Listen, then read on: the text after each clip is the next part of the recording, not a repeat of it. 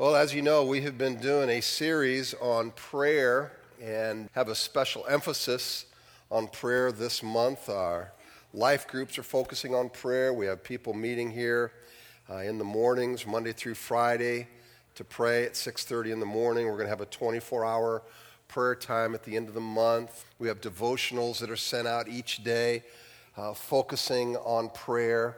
And then at the end of the month, we're going to have a celebratory service, just really honoring God for how He has worked in our midst. And Janet and I enjoyed having some friends over this week as we were recounting how God had answered prayer. It was just such a glorious time to recount how God has been involved in our lives in this way. One man sized up prayer with God when he asked God, "How long is 1,000,000 years to you?" And God said, "Well, 1,000,000 years is like a second." And then the man said, "How much is $1,000,000 to you?" And the man said, "Well, $1,000,000 is really like a penny." And so the man smiled and he said, "God, could you spare a penny?" And God smiled back and said, "Sure, can you wait a second?"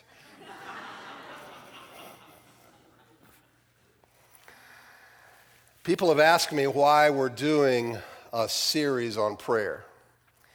And the simplest answer that I can give you is that I think, and I include myself in this, we need to stop making excuses for not believing God.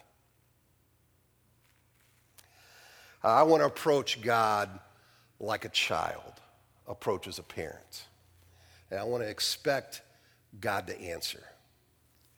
I don't want to complicate and refine my prayer life with 1,000 qualifications and make my prayers irrelevant. I want to believe God to do things that only God can do. Are you with me on that? I would rather fail asking God to do things that are impossible for me than resting in what I can do on my own. My goal is that each of us could maybe pray a little bit more and pray with more faith. I'm talking about progress, not perfection.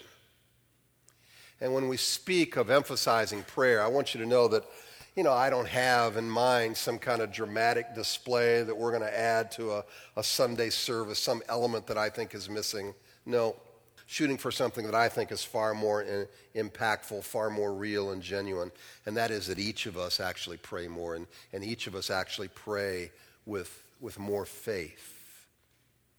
I mean, let's face it, Sundays we could display some dramatic thing on Sunday morning, and we all know there's the potential of that being staged with no real life change with individuals, and that's not what I'm after.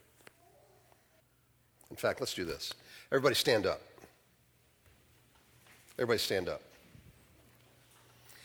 Now imagine that I just handed you some imaginary chalk. Let me see your chalk in your hand, all right? Imaginary chalk. I want you to just create a circle around your entire body on the floor, just like you're putting a chalk line all around yourself, all right? An imaginary circle. You got it? Now, ask God to start a revival with the person in that circle. And ask God to help the person in that circle to pray more often and to pray with more faith. Go before Him now and do that kind of prayer, will you? Father, we don't want to explain away our inactivity, our lack of faith. We want to come to You and just take your word as it is at face value and believe You to do great things. We get so theologically refined, Lord, that we put our faith in a little box that seems to have no real relationship to the life that we're living. May it not be so with us. Lord, we know we're to pray in Your will. We know we need to pray consistent with Your name and Your character. But Lord, may we not complicate this to irrelevance. make us a people of prayer.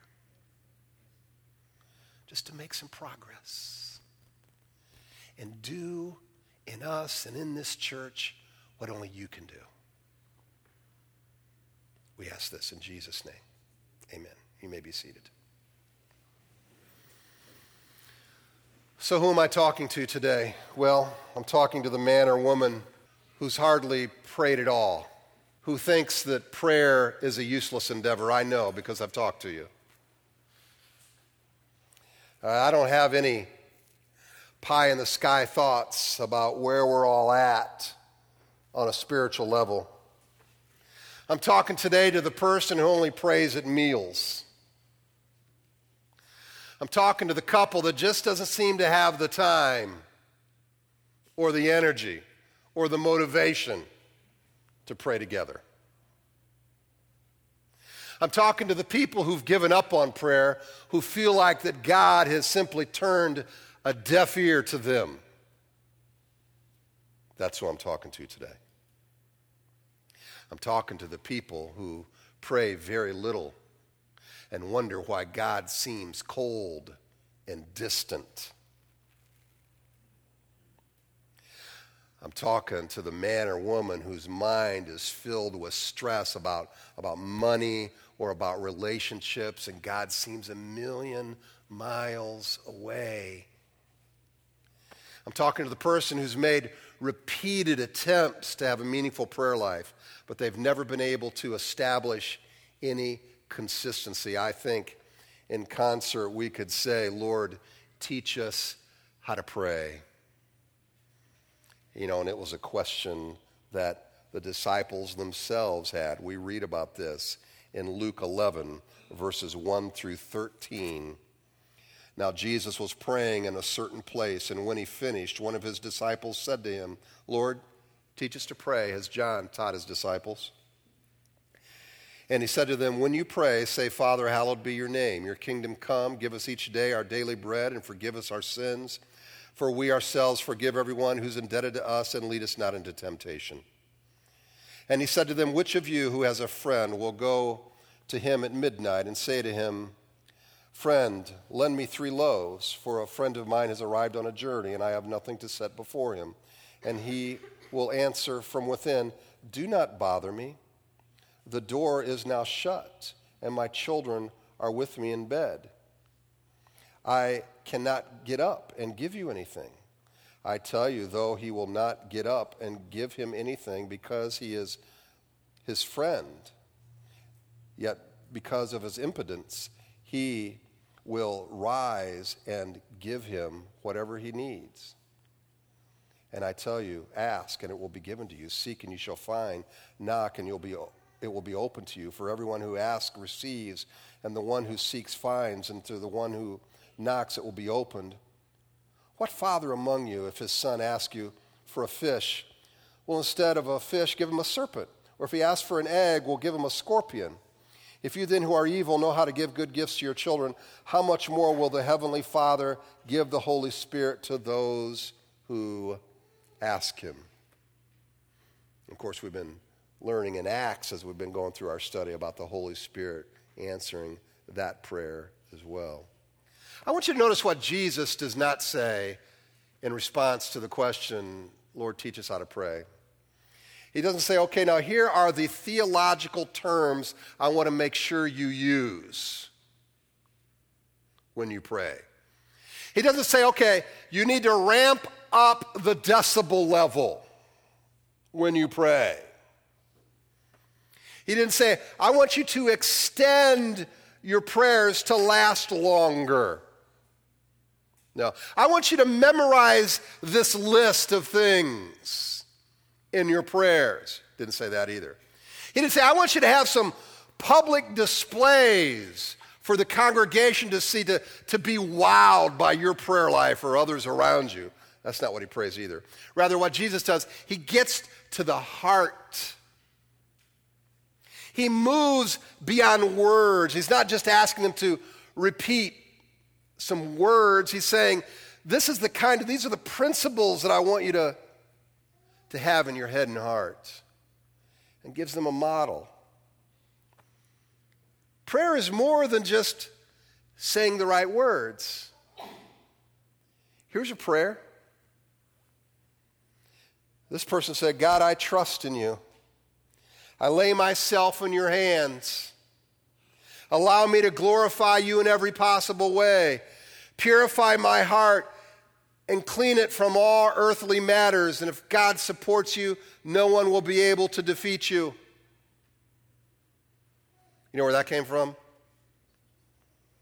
Mohammed Atta, the lead terrorist from the 9/11 attack. Sounded good. We need more than just words. More than just getting from God something. Prayer means much more than that. It means aligning our hearts and minds with an almighty God.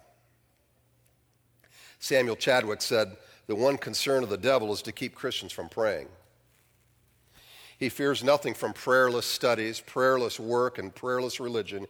He laughs at our toil, mocks at our wisdom, but he trembles when we pray.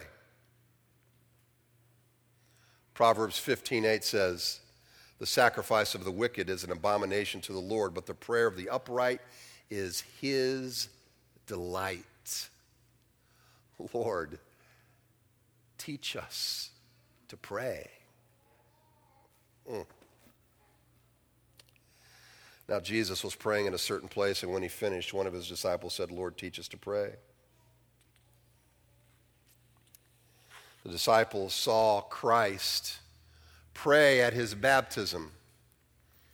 Christ began his ministry with a 40-day fast and prayed in the wilderness. He prayed before he chose the 12. When the crowds grew bigger, Jesus prayed. The disciples would see him daily in the morning, walk away from the masses, from the busyness of life, and spend time praying in a quiet place. At his transfiguration, Jesus prayed. Right up to his very last breath, Jesus uttered words to his heavenly Father. And his whole life was a monument for prayer. And just think of it, Jesus had a need for dependence upon the Father in prayer. The disciples had spent months looking at him intently, almost like a scientist looks at in a microscope, and they're looking at him, observing, peering behind trees and rocks as he's speaking and as he daily does his life. And what do they notice? They notice a man who prays all the time. And they finally just had to ask him, Lord, can you teach us this? How do you pray? We best learn to pray from those around us who actually pray, right? And he said to them, when you pray, say, Father, hallowed be your name. Your kingdom come. See, God was too lofty and distant to be addressed as Father in the religionists of that day. I mean, the Jews would not use such intimate phraseology. It appeared to be too chummy with a Jehovah God to say, Abba, Papa, Father. It's too much. But Jesus wants his disciples to address God with this term of endearment. Now, it's likely that for some of us, when we say Father, there's actually pain involved in that. Maybe your memories aren't so good of your earthly father, but in reality and even objectively, we can see our Heavenly Father as loving us and having our best in mind, knowing that he offered up his Son on a cross to be tortured on our behalf.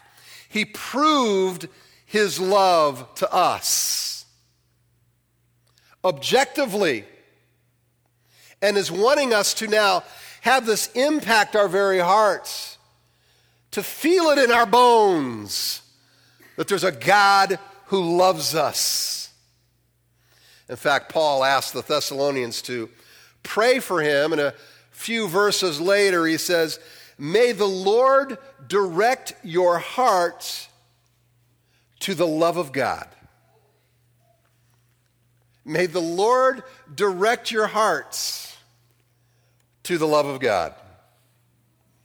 When Paul wanted prayer for himself, he wanted the love of God to overflow from the hearts of people, because he knew when they prayed that way, it was great motivation for prayer. And that's perhaps the greatest motivator for prayer. It's not to be guilted into prayer. Haven't we all felt the shame of that? None of us feel like our prayer is where it should be. The motivation is not to memorize the 10 top points of prayer, but rather it's to have our hearts overflowing with the love of God. We know this is a God who yearns for our communion. We can go to him knowing that it's safe with this God. He'll hear us. He actually delights in us. He wants to hear us. On our fridge at our house, on the side of it, is various pieces of artwork from our grandchildren. And it was also the case when our own children were living in the house. Now, the display is not there because the artwork is perfectly proportioned and contoured with, balanced colors and nuanced shading. And those of you that are artists would probably look at the pictures and say, wow, these people need some work. The art is there because the children are loved. And displaying their work reminds Janet and I to delight in those children. And each of those is a keepsake. And I think it's the same with our Heavenly Father. I think that if God had a refrigerator, your prayers would be on the side of it. You know why? Because he delights in you. He loves you. He loves to hear your requests.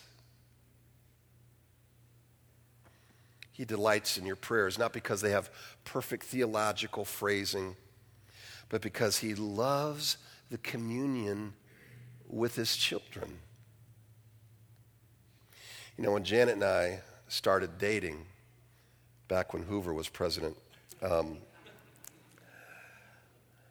our dates started late because neither of us got off work until about 9 or 9:30, and we would both be just dog-tired, but love didn't care that we were tired. We still wanted to get together and to fellowship together because we wanted to see each other. When we pray and we call out to God and we say, Papa, Father, his love draws us. The communion draws us. We yearn to draw near to him, knowing his arms are open for our requests. Father, hear our prayers. We love you. Hallowed be your name. Hallowed means set apart. There is no one like God. He is completely unique. When Paul writes, hallowed be your name, he means that God's whole character, his whole person is set apart. His name is essentially the sum of all of his characteristics and attributes, and they are completely unique to God. O Lord God of our fathers, are you not God in heaven? And do you not rule over all the kingdoms of the nations? And in your hand is there not power and might, so that no one is able to withstand you? God is revealed in the person of Christ. He is revealed in the pages of Scripture. He is not the same God as Buddhism or Hinduism. We see something completely unique to the God of Scripture. God is both a father and he is hallowed. As a father, he is personal and immanent or close by, accessible, available. And at the same time, he is hallowed. He is transcendent. He is separate from humanity. There's no one like our God. He's unlike the pantheistic gods of the East, where God is impersonal and distant. And God is unlike, frankly, much of American religion that fosters a kind of, friendly grandpa without any holiness, who just accepts and tolerates any behavior or thinking.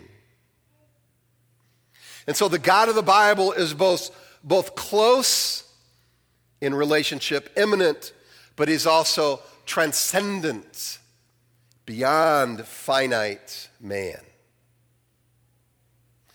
See, how we pray reveals what we think about God. God said to Moses, I appeared to Abraham, Isaac, and Jacob as God Almighty.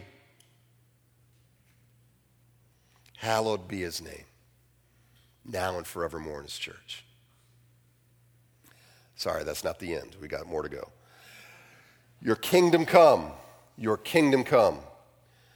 By praying for the kingdom, we come and pray for the rule of God to be in our hearts and on the earth. We drew that circle around ourselves. We recognize that we invite God to rule within that circle. He rules in our relationships. He rules over our money. He rules over our jobs. He rules in our family and our homes. He rules in every aspect of our lives. He indeed is Lord. May his kingdom be manifested in our lives. Your kingdom come. We give up our right, our way, for the will of the Creator. Our will submits to his. We want to see Jesus rule on the earth, and we want it to begin in us. And notice that his prayer puts God's interests first. It's his name, his kingdom, his will is to be primary. See, prayer isn't so much trying to get something from God, although it includes petitions. I think it's primarily a way for God to accomplish something through us, for his will to be done. Yeah, I meet up with a lot of people who pray, and they pray about some funny things.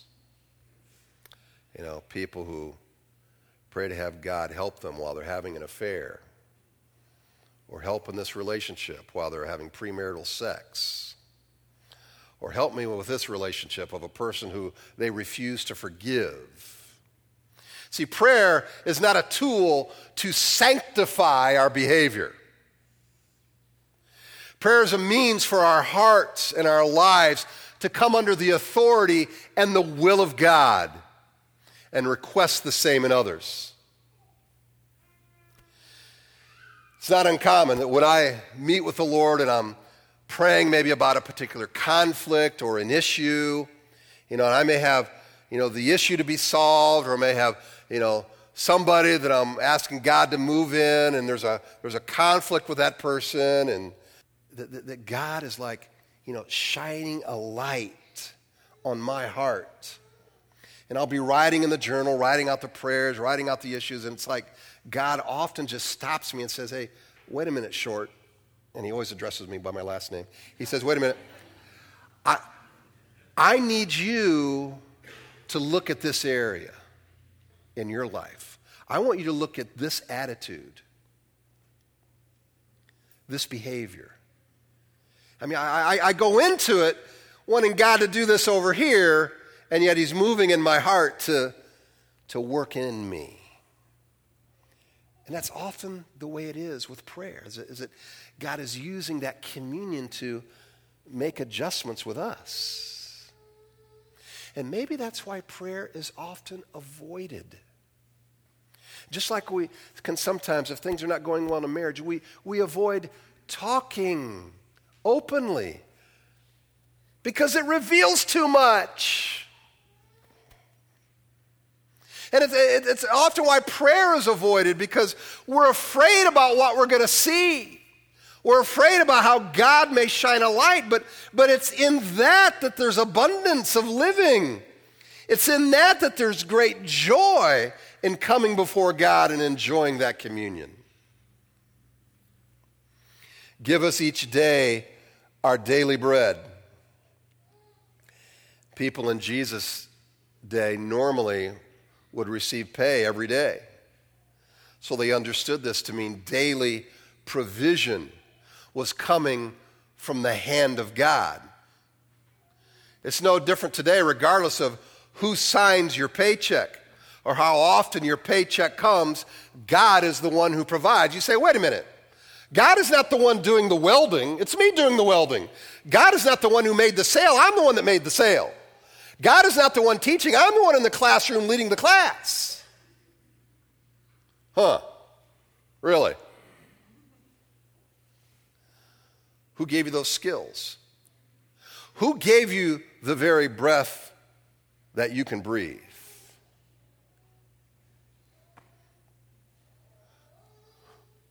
God moves the hearts of kings. You think he's not also moving in you and making it so that you can earn a living? James says, yet you do not know what tomorrow will bring. What is your life? For you are a mist that appears for a little time and then vanishes. Instead, you ought to say, if the Lord wills, we will live and do this or that. Now, there's a healthy dose of God's sovereignty in our lives. And we start feeling a little proud of ourselves, thinking, look what I've done over here. You know, me.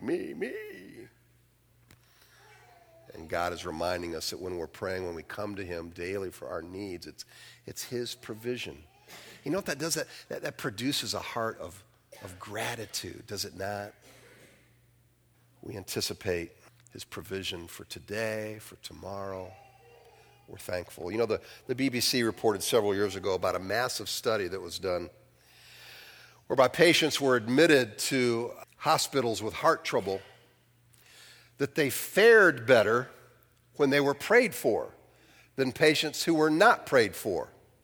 Now, none of those that were involved were told that people were engaging in intercessory prayer for them on their behalf. On an average, about 500 patients prayed for, those patients had fewer complications during their stay in the hospital. And using a standard coronary care scoring system, patients that had prayer scored higher than patients without. The research team, actually based out of Kansas City, admitted, this is funny, there's no rational explanation as to why there's the difference. Give us this day our daily bread. And forgive us our sins, for we ourselves forgive everyone who is indebted to us. And lead us not into temptation. At first glance, it almost seems like an odd thing. We're talking about, Lord, teach us to pray. And now you're getting off in the weeds on forgiveness. Seems rather unrelated, doesn't it? Not so much. Jesus wants us to pray for our sins to be forgiven. In other words, we're to do business with God and coming to him openly and humbly about our own state, our own sin. And by doing so, then we position ourselves to forgive others. And we're then to pray that we're not to be led into temptation. And if we keep the same theme, we could say that the temptation is related to unforgiveness. The point is that when we refuse to forgive, we are led down a path of many other sins. Refusing to forgive is like a drunk walking into a bar and expecting not to be unscathed. Unforgiveness is the breeding ground for emotional, spiritual, and even physical unhealthiness and sin. The Apostle Paul wrote to the Corinthian church about a man who had committed grievous immorality. And God wrote the Corinthian church to confront that.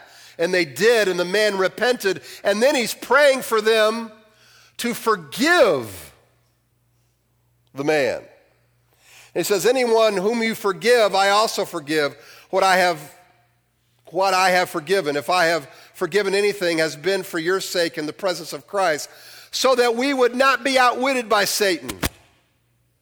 For we are not ignorant of his designs. You have sex with a family member, that's a bad thing, but this man's repented, we forgive him. And if we don't, we invite temptation. We invite Satan to have a heyday on us and in us when we don't forgive. Our relationships sour, our hearts harden, our service to Christ weakens. You could eventually have lives that are ruined by unforgiveness. And we see it. People walking around with unforgiveness, identifying people by the way that they have hurt them in the past. Listen, prayer is our primary vehicle for fellowship with God. And we'd be hard-pressed to find something that hinders our fellowship with God more than unforgiveness. And I think Jesus is giving us a clue as to why we have such a hard time forgiving others. It's why he asks us to pray, forgive us our sins. He starts with that. Forgive us our sins. In other words, if we don't understand the gravity of our own sin, the depth of God's grace in forgiving us, we're going to have a hard time forgiving others. It's like we've turned off the spigot on our own life, and then we're wondering why we're not forgiving others. See, I don't think any person can see their own sin and the grace of God clearly and then walk with unforgiveness toward others. I mean, it's incomprehensible to see our arrogance and our pride and our lust and our greediness and our bondage and then to hold out on others. And we see, we're humbled before God. It's like, oh, God. I see my sin. I see how I have offended you. And then when somebody hurts us, we come to that with great understanding. I get that. When we forgive, we see people made in the image of God. And we're not defining them by their offense against us. You see, there are people that as soon as their names or their faces are recalled in our heads, the first thing we think of is what they said, what they did to hurt us. Forgiveness means I'm choosing not to retaliate. I can acknowledge the hurt, but I'm looking to God to bring healing. I'm not holding out for this person to say, I'm sorry, before I forgive.